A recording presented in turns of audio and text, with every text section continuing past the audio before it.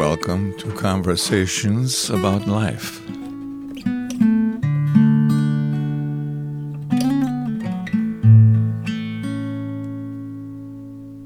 Well, thanks, Michelle, for getting together with me for a conversation for the podcast. So I really appreciate just the opportunity to talk with you about you, and we'll just go from there. So, like as an introduction, I know I've known you for quite a few years, and you're originally from England. Correct. And you have a bunch of kids, and you and foster kids, and so anything else you want to say about yourself, just to kind of start things off? Well, you're right. I am from England. I came here in '93 in the middle of the floods. Oh, okay. And I'm a child of God, wife to Gary, and foster and adoptive mother to 9 kids. And that pretty sums up my life right now. Okay. So you came over here in '93, and I think I've asked you about this before, but I kind of forgot what brought you over to the United States. I came here as an au pair. So it's kind of like a live-in nanny, and it was supposed to be for 1 year. But I met Gary, and that changed, and I've been here ever since. Okay.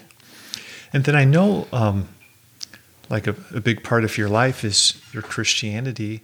Did that start young, just growing up in England? Yeah, I was very fortunate to be raised by parents that they weren't Christians when I was born, but they soon became Christians not that long after that. And so I was raised in a Christian home.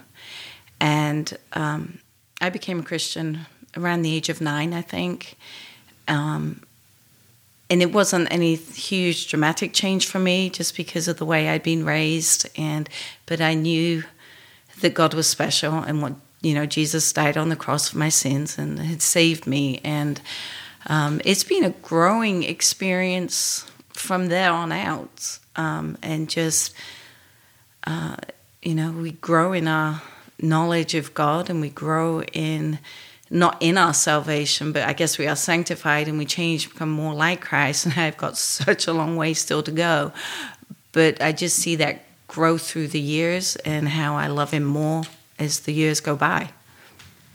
So how did your parents become, converted or become Christians?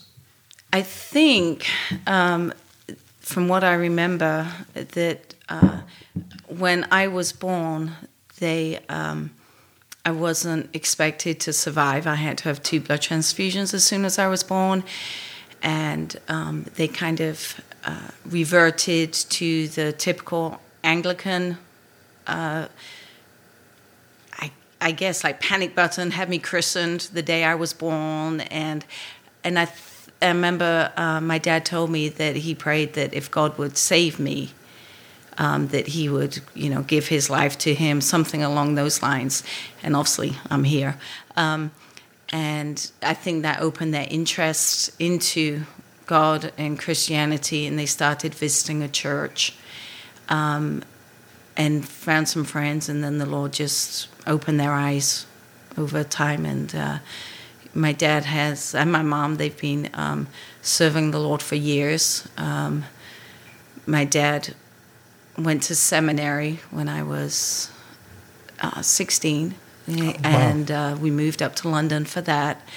And he's been an Anglican vicar since then until he retired. They spent some time, 3 years in Canada, in Newfoundland, serving the Lord there.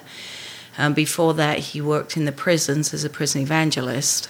And so the Lord has just been it's been beautiful to see what he's done through their lives, and obviously that's had a huge effect on me. Wow. So either I didn't know that, or I think maybe I did and had just forgotten. But so when they got into Christianity, they just got into it big time, it sounds like. Yeah, they just knew God is there. He's the one that saves us, and we are there to then be obedient to Him in whatever He calls us to do.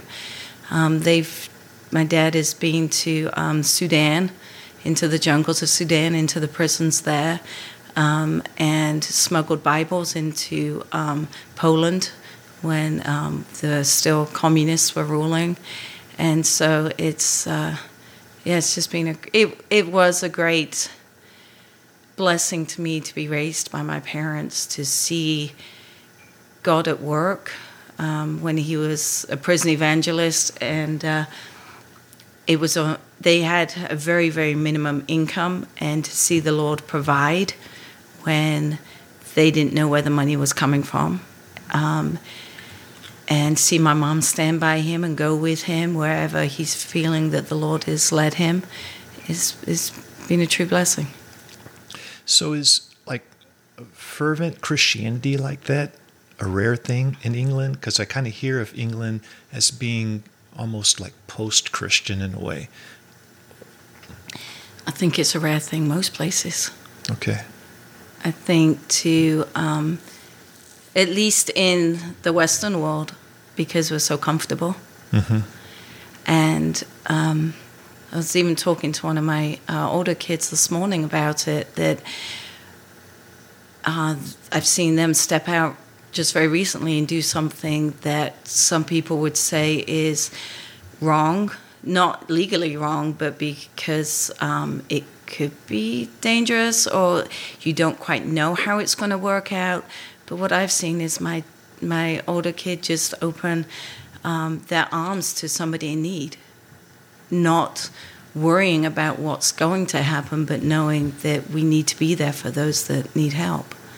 And that's really encouraged me this morning to see, my kids doing that too. And I said to them that it's very easy in this country and in England and any country where we're comfortable to put ourselves out for the gospel. Mm-hmm. So what are your thoughts about Anglicanism? Because I guess you were raised in that, but that's not what you're a part of now. So I was raised a Baptist. Oh, you were raised a Baptist? Yeah, I grew up in a Baptist church. Okay. But my dad felt called to the Anglican church, and so he went to seminary for that, and I've just stayed Baptist. Okay. I know we all serve the same God, just one. Yeah. We serve the same God, and I don't sweat over this tiny stuff that doesn't matter to salvation. What was important to him? Do you know, as far as like why he was drawn toward the Anglican tradition? He grew up in that tradition, okay.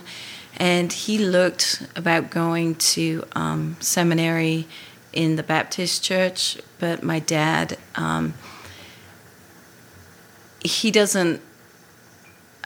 He's not incredibly well educated. He took some our exams are different in England, but he took some final exams as an adult just to prove he could do it. But he's incredibly dyslexic and not clear of speech all the time. And so for whatever reason, the Baptist church turned him down. But and he felt Lord was calling him to go to the Anglican. And so that's where he went, and they took him, and that's where, he was able to serve the Lord that way. Okay. So you came over here, you met Gary. Yes.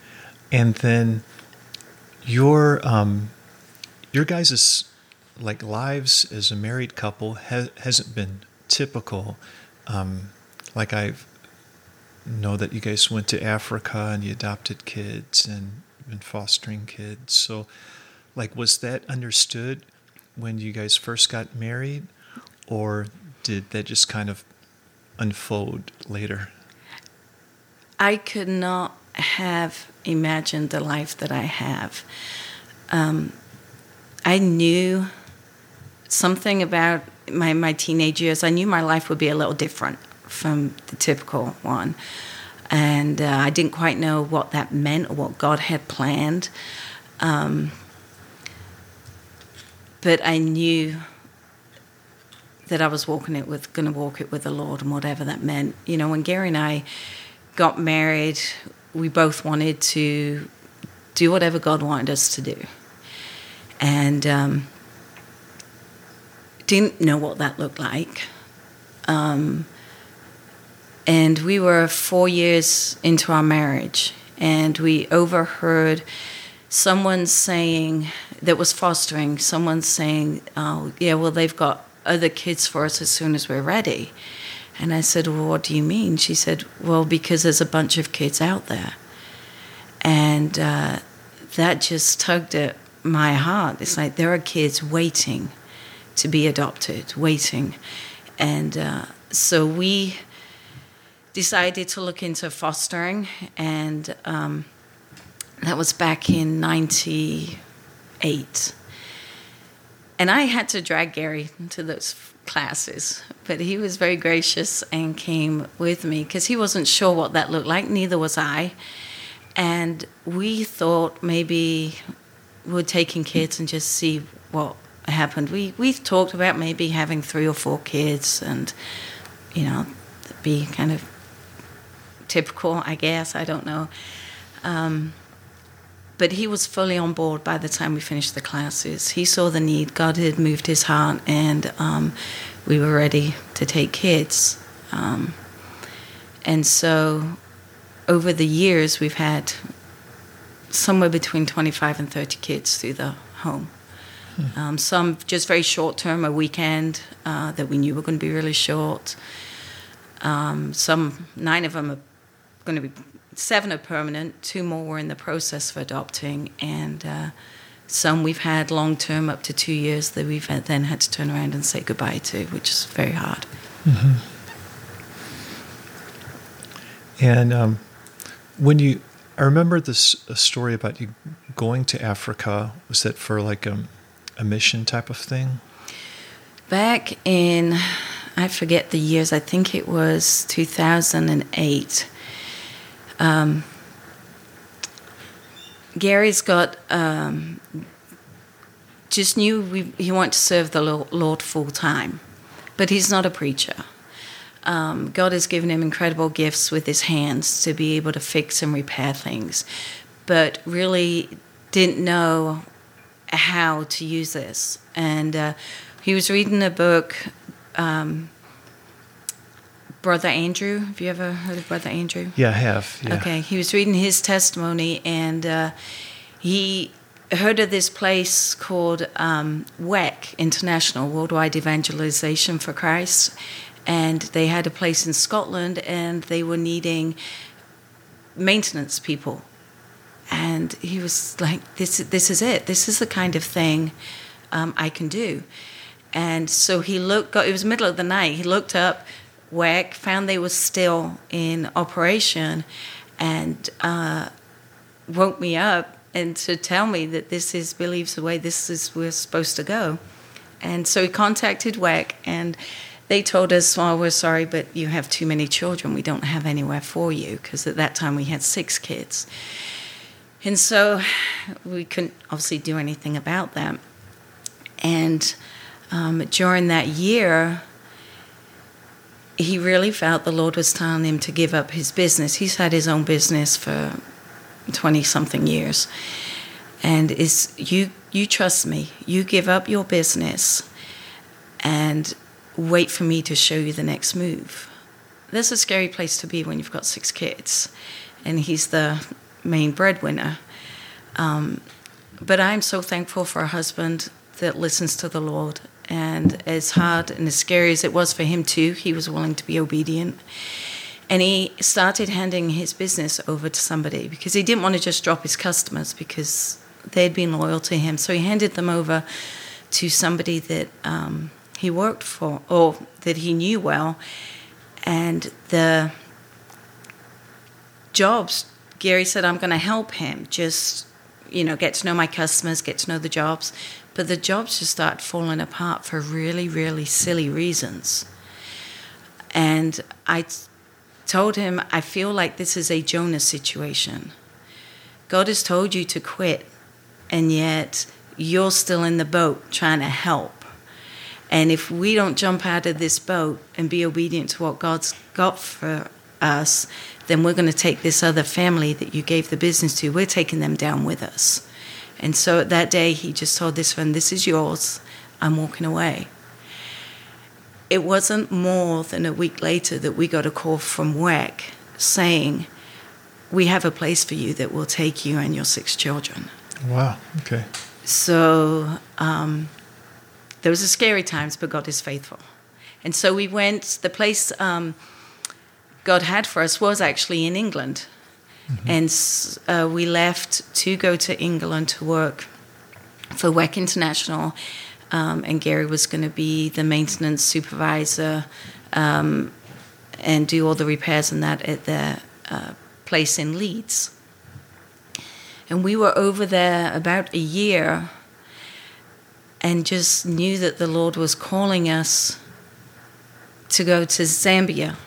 There are so many things, again, just crazy way the Lord works, to open up doors for us. We weren't looking for it, but he directed our path, put us in touch with people that told us about a need, and then started providing finances, started providing a way down for us. And so we knew this is where we needed to be. So one really interesting part of the story is there's obviously Gary and I and our 6 kids, and we were moving to Livingston in Zambia to start some kind of orphan work. Didn't know what it was going to look like, packed up all of our stuff. We'd never been down there before. God had provided the financing for us to buy tickets down there because we were owed some money, and it came in just in the right time for us to buy these tickets. And we got to the airport, and we had one-way tickets. And the lady at the desk said, you need return tickets or you need a visa. And we told her, well, we've spoken to the Zambian consul in London, and they told us we could get a visa when we were down there. And she said no, and she showed us the paperwork, said they can fine British Airways $5,000 per person if we show up without a visa or a return flight. And I remember just praying to the Lord, you've called us here. You've made it so clear we need to go. This is your mountain. Nothing is too big for you. If you want us to go, you have to move this mountain for us. And she turned to us and said, hold on, just stay here. So we waited, had no clue what this lady was going to do. And she came back to us and she looked us straight in the eye and she said, if you tell anyone this, that she said, I will deny it all. But she said, I have booked you flights onto somewhere else, all 8 of you. So when you get to Zambia, you can show them your flights.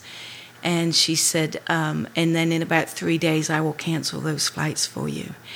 And we didn't have a credit card, and the amount these flights were going to be was everything that was in our bank account. And it was, do we go down, pay for these, not knowing how we're going to get to the internet and cancel them, so then we'll have money for food? And I told her, we can't afford to buy them. She said, no, I've booked these.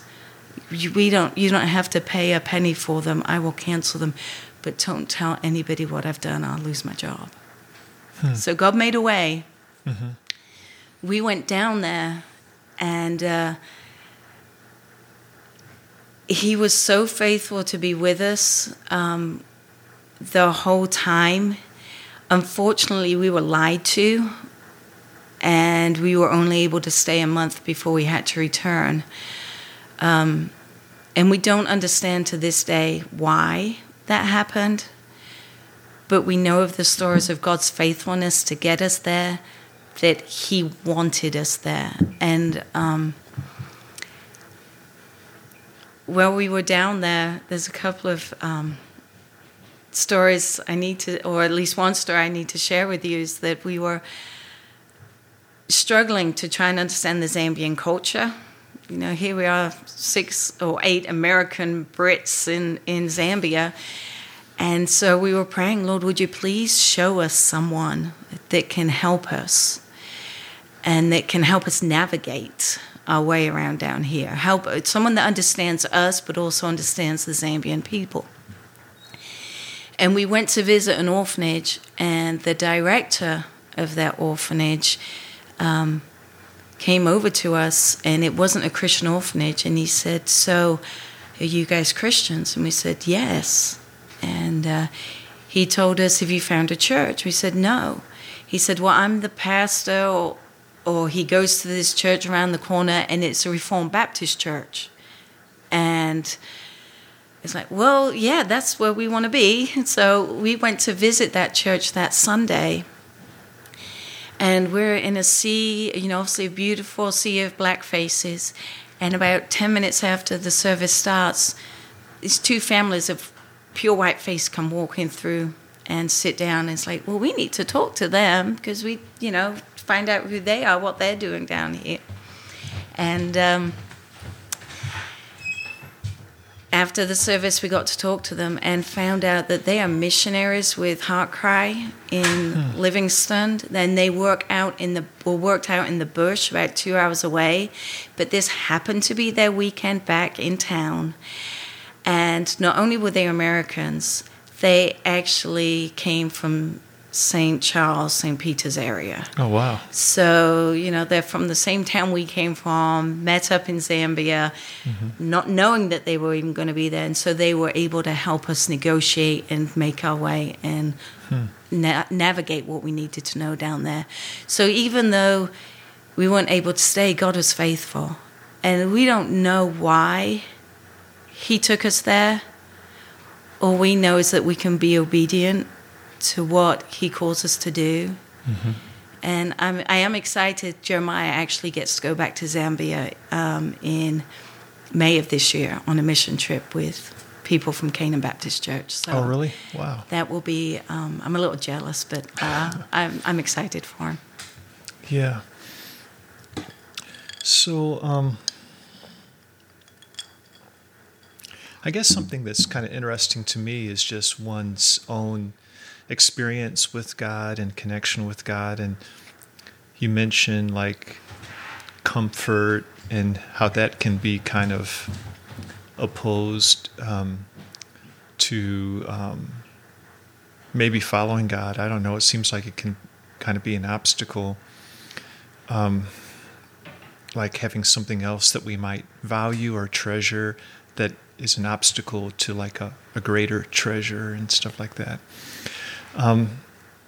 So I don't know, like, so what, when it comes to like satisfaction in God and stuff, like, do you experience that most, when, I don't know, like during times of risk and so forth, or, I don't know. Yeah, absolutely. It's taking that step out in faith that's a challenge, but it's that's where we see the Lord faithful. And as you said, just that whole comfort thing, it just reminded me of the 3 little girls we have right now. You know, I'm 50, and I was looking forward to an empty nest. I was starting to make plans and dreams of what I'm going to do. And we, just to clarify, there's a rule of how many kids you can have in your home when you're a foster parent. And so after we adopted our first 6, our house was full. We couldn't take any more. And that's when the Lord led us to England and then to Zambia, and then eventually back here to the United States. And we just felt the Lord was still calling us to help with kids. So we've done something called Safe Families for Children, where you're taking kids on a short-term basis to help parents that are struggling. But the day our second child turned 18, that following week we were back in class to be foster parents again.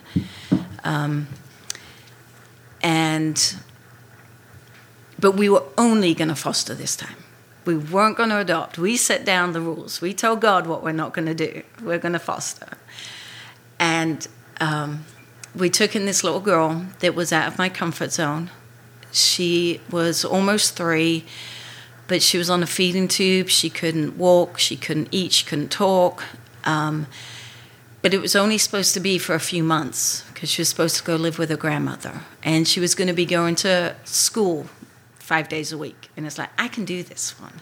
This one's not going to be too long, and it's not going to be too hard. And yes, she's now a Northcutt because that didn't work out with Grandma, and we were trying to find other places for her to go. And the Lord told both Gary and I on the same day, but in different places, this child is one you are supposed to adopt. And I fought him with it. I fought God with that for several months. It's like, I don't want to start again. I don't want to go back to beginning. I'm too old. I made every excuse, but they were all, every time I thought about the excuse, they were always selfish. And he made it clear that we needed to adopt Claire. So last March, a year ago, she was adopted and became a Northcutt. And then we took in, almost 3 years ago, we took in twins, 13-month-old twins, and they weren't planning on adopting them either. And it came to a place 2 years ago where the decision had to be made whether we would commit to adopt them or not. And again, I was fighting God on it. I'm saying, I'm too old. I can't do this. But he was so gracious because a distant relative came forward. And in foster care situation, a relative always gets first. You know, it's always the first choice.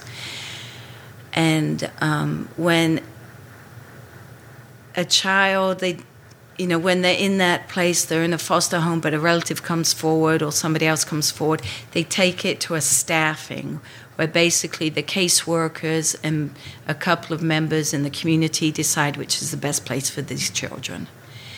And I was so torn because I know the work it involves to raise kids. But I also didn't want to see them go, but I didn't know what to do. And it's like, okay, we're just going to be open to what the Lord wants. And if we win, I guess, at this staffing, then we know the Lord's wanting them here. I want this to be God's decision, not mine. I love these little girls, all 3 of them dearly, but I'm selfish in nature and heart. And I knew I would be desperately upset when they left. But I know that God also heals the brokenhearted because he's done that for us before. So anyway, this situation went to the staffing and they chose us. So hopefully this summer we should make that adoption final too. But he's in control. Has there been any regrets when it came to taking a risk and then later thinking, well, we should have been more careful at that point or anything like that? No. There's we've taken the risks. We've questioned. Like when Zambia didn't work out, we went through a period of why did this happen and not understanding why things don't work well. We've also had a situation, we took in a little girl for 2 years, and we were meant to adopt her as well. And I think that was one of the harder ones for me because I saw my older children get hurt over that situation because they fell in love with her too. And then we learned she went back to her birth mother, and while we're always very positive for reunification, we knew this wasn't going to be a good situation, and it wasn't, and she ended up back in care. But it's an opportunity for me to point my kids to Christ. He calls us to open our homes. He calls us to be there for the broken. And he tells us not to worry about what it costs us. And the way I look at it, if Christ was willing to die for me, if he's asking me to have a broken heart for these children as we say goodbye to them, then I count that as a privilege.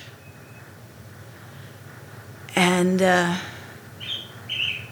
it's through those tough times that my Jesus has been so sweet to me.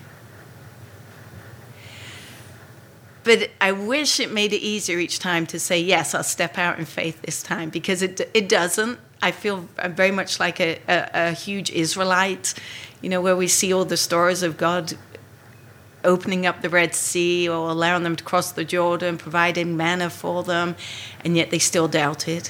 And I'm as guilty. But as I said, God is faithful. So it's during those difficult times that you feel closest to Jesus. Is that what you said? Absolutely, because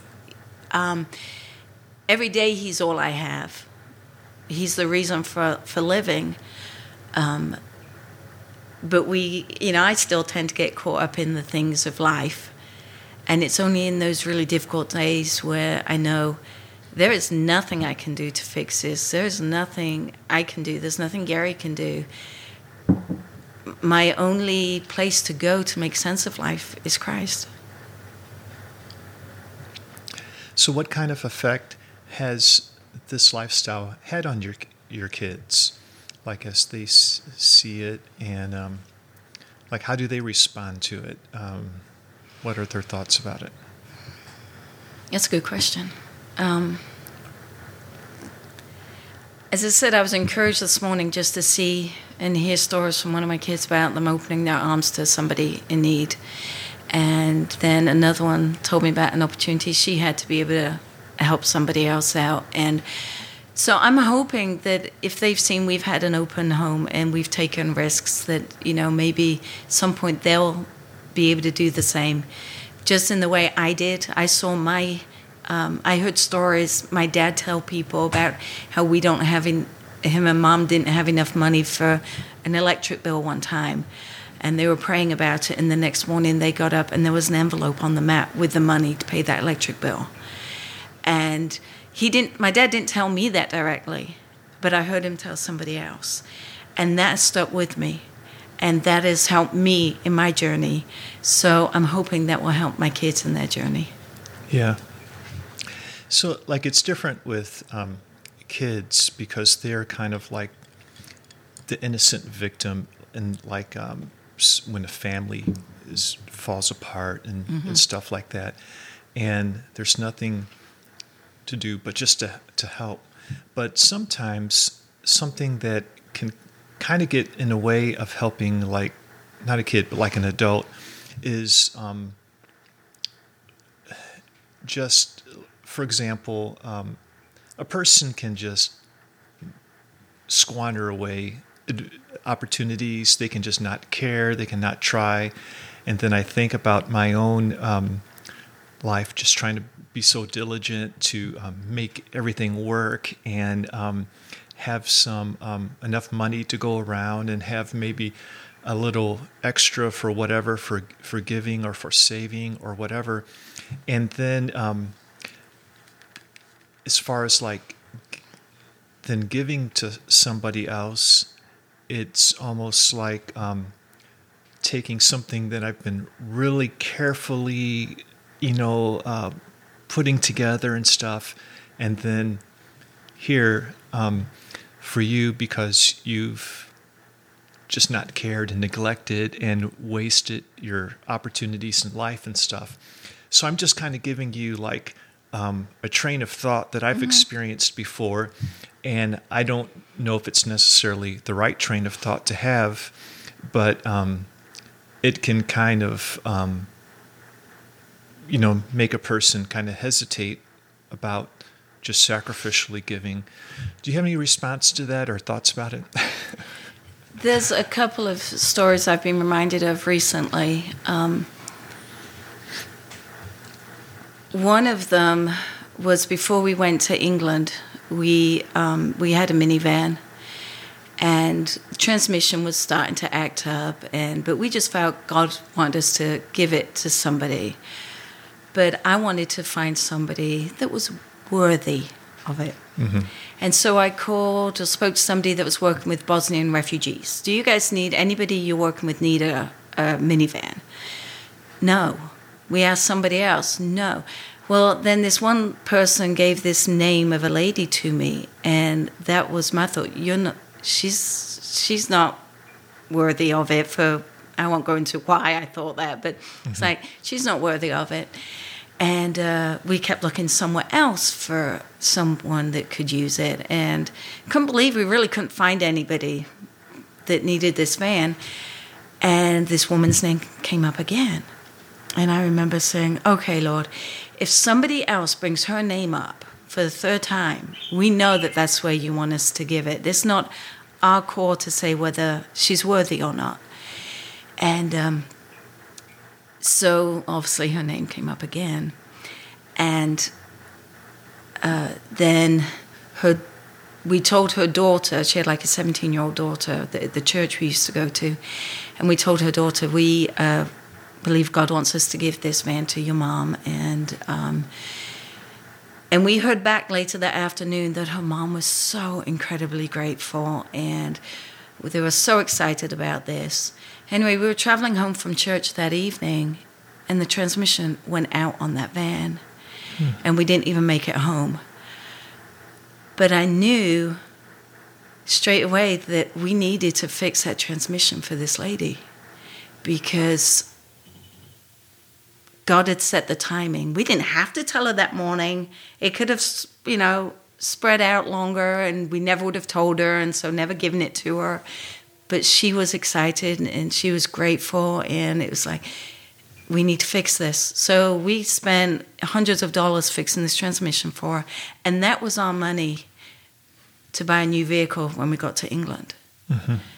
So what we had saved for a vehicle, God told us to repair it for this lady that I didn't feel was worthy. Mm-hmm.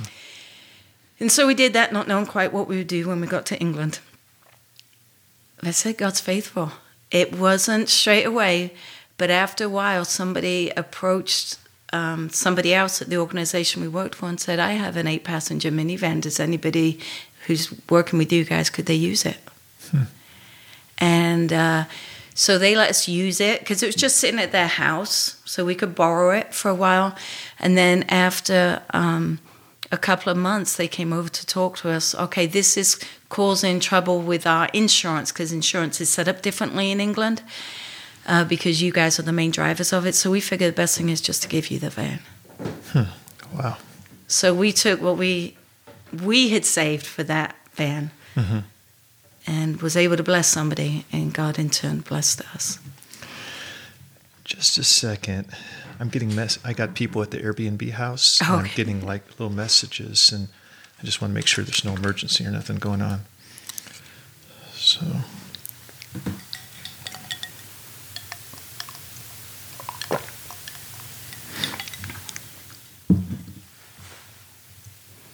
Okay, they're leaving. Everything's fine though. But that's like another one. Just we had the Airbnb we're trying to set up, and about a week before it's ready to go, our neighbor has got kicked out. There's a problem between him and the common law wife, but and he's asked if he can stay in that place while and obviously it's not bringing in the money we were hoping for, but it's an opportunity to show love of Christ to him. And so he's now in our Airbnb. Okay.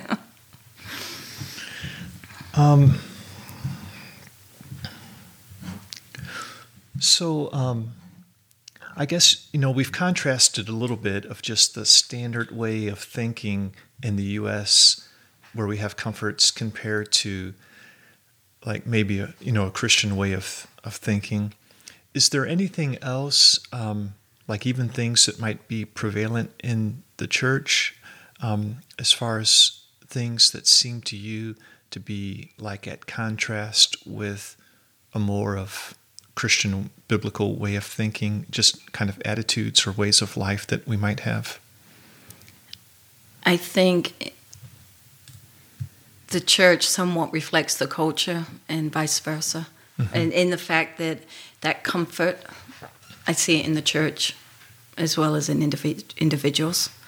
And as I said, it's not that I'm not guilty of it, I am too. You know, I like my house, I like my comfortable things, I like my van that moves, I like, good food. And it's a constant reassessing and dealing with those opportunities when God brings them. But I think in the church we can get to looking inward a lot rather than out. And with the fostering, it's not just the kids that we're helping. I've had the opportunity to share Christ with a birth parent before, and right now we have an incredible relationship with the twins' grandfather, and hoping to be able to be a blessing to him in just the way we live and what we can encourage him. But yeah, I think it's just easy to be comfortable. It's just, maybe it takes effort to break out of that, perhaps, or. And it's always encouraging to look back on those stories, to see where God's provided or where God has answered different prayers. But as I said, it's challenging to do. So what is your relationship with God like, generally? I guess for me, it's hard to, when things are right, when things are not right in my life, there's some area that there needs to be repentance, and I might hardly even realize it, because it's kind of easy just to ignore things or rationalize things. But then when I do feel close to God, where there's not that area, the word that comes to my mind most is just satisfaction. There's everything's, if I'm right with God, everything's right in the world. Right. Everything else could fall away, and it's okay, because it's okay with me and God. But what is your connection with God like? What word would you use to describe it, or what? I don't know. Just what is that like for you in your experience as a Christian? I'm like most people, that we have our kind of ups and downs of where we feel that connection with God.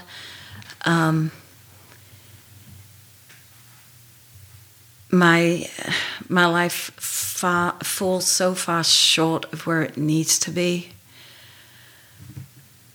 But I'm so grateful that I'm covered by the blood of Christ, that, I will still be told when I die that, I am his, and I'll be welcomed into heaven. But on a daily basis, I'm trying to bring things to the Lord in prayer through the day. I will get up early to try and spend time with him. I think accountability is good. I'm in a Bible study group at church, and that helps hold me accountable. Unfortunately, with the 3 little ones, there seems to be every time I get up early, they get up early too. And so I've walked away from holding myself, I guess, legalistically accountable. Oh, you didn't do this today, or you didn't do, your Bible study for so long today, because I know that these little ones are the ones that God has put in my life. And but throughout the day, it says to pray continually. I'm asking the Lord or talking to the Lord, or but to say, just like everybody, there's times I feel very dry if I've not been in the Word recently. And then when I'm able to get back in, it just feels like a shower of his goodness. When I see his promises, when I see his faithfulness in people's lives in Scripture, it's a reminder to me. But he's, as I keep coming back to faithful, right? He's there even when I can't spend that time with him in the morning. But it is, I don't wish for the hard times, and none of us do. But I'm grateful as I look back to see those are times of growth in my life, and to see those are times that I said he's just so sweet. The comfort of the Lord in those times when we've lost children, or when things don't go right, or we don't understand. All I've got is to cry out to him.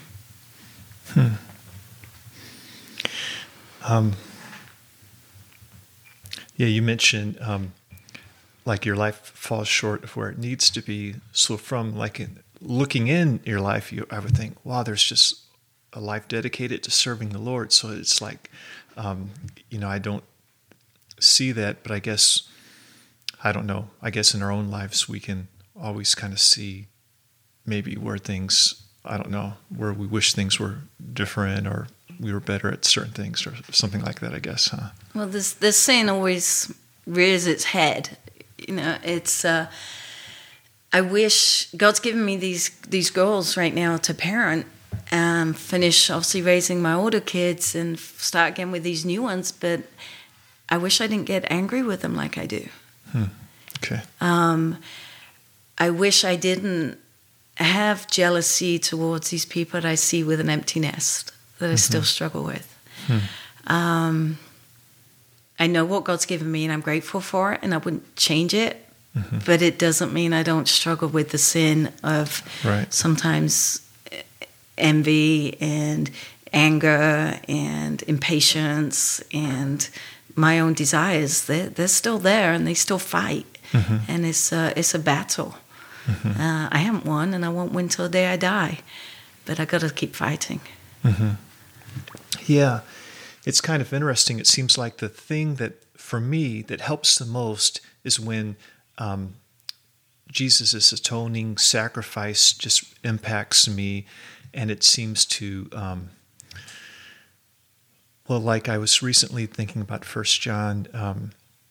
If you confess your sins, if we confess our sins, he is faithful and just to forgive us of our sins and to cleanse us of all unrighteousness.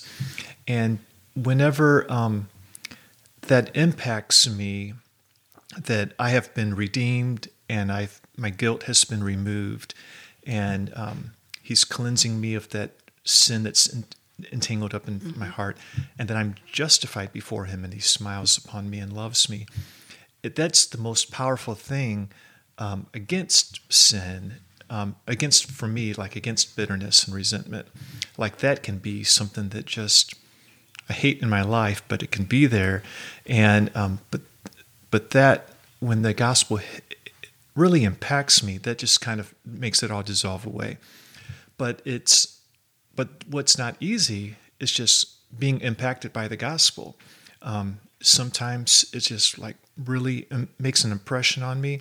And other times it's just, well, I know it. I can tell you what the gospel is, but it doesn't seem to have an emotional impact on me.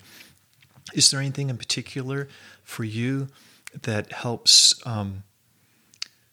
the gospel to be more than just, something we know, but something that we really feel and causes us to have joy or something like that? It's seeing God at work. Okay. I was talking to somebody last week. It was about an answer to prayer, and that the Lord has done recently, and we are so surprised. And we ask, well, why should we be so surprised? Because God has told us that he will provide for us, he will take care of us. Why are we surprised? And we talked about it for a while, and we realized, we should be surprised. Not because God is unfaithful, but because that's where our joy is too. And we can rejoice in what God has done rather than just, oh yeah, he did it again. And that's where I see the gospel, because I see the faithfulness of God. And that's when it really becomes alive, either through the tough times and then seeing him answer prayer. I can, it just brings that reality of the living God. Opens my eyes again to it. So yeah, the day-to-day, it's easy to lose that kind of joy and that kind of focus on the gospel. We do kind of, I feel, get immune to the feeling connected with that, how awesome that is. But as we see him do what only God can do, it wakes it back up. This is totally random, off topic, but just something that it's been a puzzle for me. I've been in 1 John lately, and there's a real contrast there by people who've experienced God and been born of him, and they follow the commandments of Jesus. They love one another. And then I could think implied is that those who are of the world and just kind of the natural man who have not experienced God, that they would not have that love and so forth.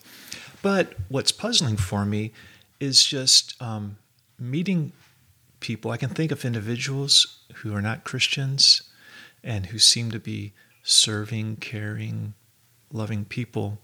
And it's well, how does that fit? It's like a problem for me, and then some people who identify with Christianity, whereas, you don't see it so much making much of an impact on their life, it seems. But anyway, but I can kind of understand that more, we're all in a process of growth and stuff. Yeah. What's kind of puzzling is this person here who is not a Christian, and yet, wow, they seem like a genuinely caring person and stuff like that. Do you have any thoughts about that? Yeah, there are, a lot of people out there that are like that, and I'm grateful for them. Yeah. But I think even maybe as we look in on their lives, it should encourage us as Christians going, okay, if we've got somebody who doesn't even know Christ, doesn't claim to know Christ, and doesn't know of his ways, then why are we not doing this kind of thing as the church? And that's one thing. With the fostering, I had, right back at the beginning, as I said, we thought maybe 3 or 4 kids. But I had a caseworker tell me one time that the Christians are great when it comes to protesting at the abortion clinics and, all about pro-life and all that. But where are the Christians when these children are born and need them? And that hit me like a ton of bricks. It's like, we are not here just to fight for the unborn. We are here to fight, too, for those children that need someone. And I think that day was the day we realized this isn't just us building a family. This is us serving the Lord. And I don't know when it will end as far as fostering, because this is what God's called us to do right now. But this is what we need to be doing as a church. I think more. And I'm not saying everybody is called to foster, but I have taught the classes several times, and it breaks my heart to teach classes where there are gay and lesbian couples because there are not enough Christians to stand up and take these children. And so I hope, looking out on the world and seeing caring people, hopefully that that should be our response as Christians. I need to be caring too. Yeah. Well, I guess just kind of before just wrapping up, just a last question is are there? And my daughter Ellie always wants me to ask this, what have they learned? Are there things that you know now that you didn't know when you were younger that you wish you knew, or anything in particular like that just kind of stands out to you?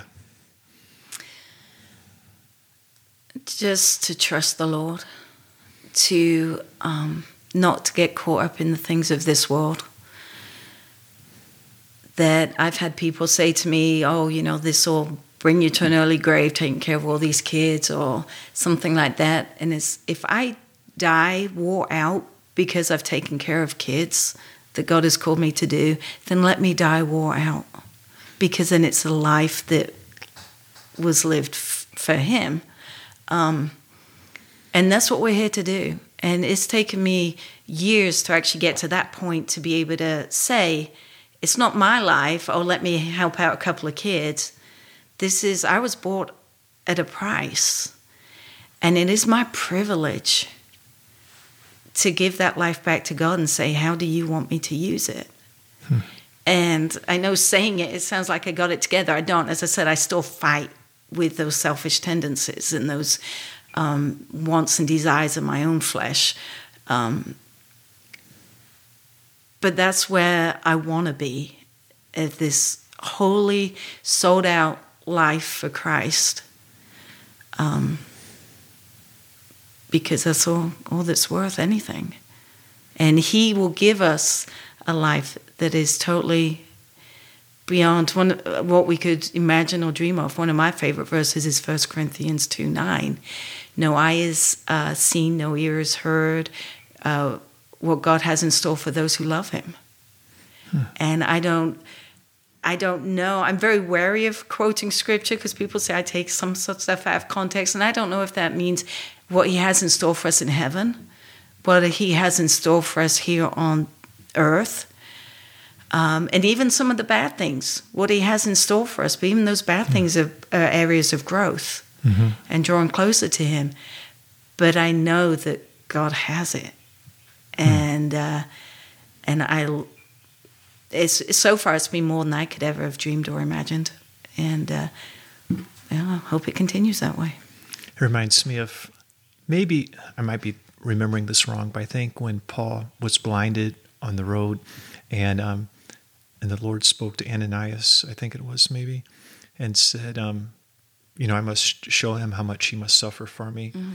And but that was a pretty incredible life of Paul's. So anyway. Well, we're told we will suffer. Right. And I think right now in the West, suffering, we may think we're going through a hard time, for whatever it might be, whether it's financially, whether it's just somebody's done us wrong, but I'm not negating that suffering isn't real, because it is. But it's nothing like what Paul suffered. But still, he counted all that. Jesus counted it joy to go to the cross. And that's the ultimate suffering. And if he asks us to suffer, then you also know that he's going to be there to give us the strength to walk us through that. And that's when he's closest and nearest to me. Yeah. Well, is there anything else before we wrap up? Do you have a blog that you want anyone to follow or anything like that? No, I did do a blog when we went to England and Zambia, and I wish I was more faithful at writing down of what God's done. But no, not right now, I don't. Okay. All right. Well, thanks, Michelle. It's been really good and just really encouraging for me. And thanks for being a part of this. Well, thanks, Will. Appreciate it.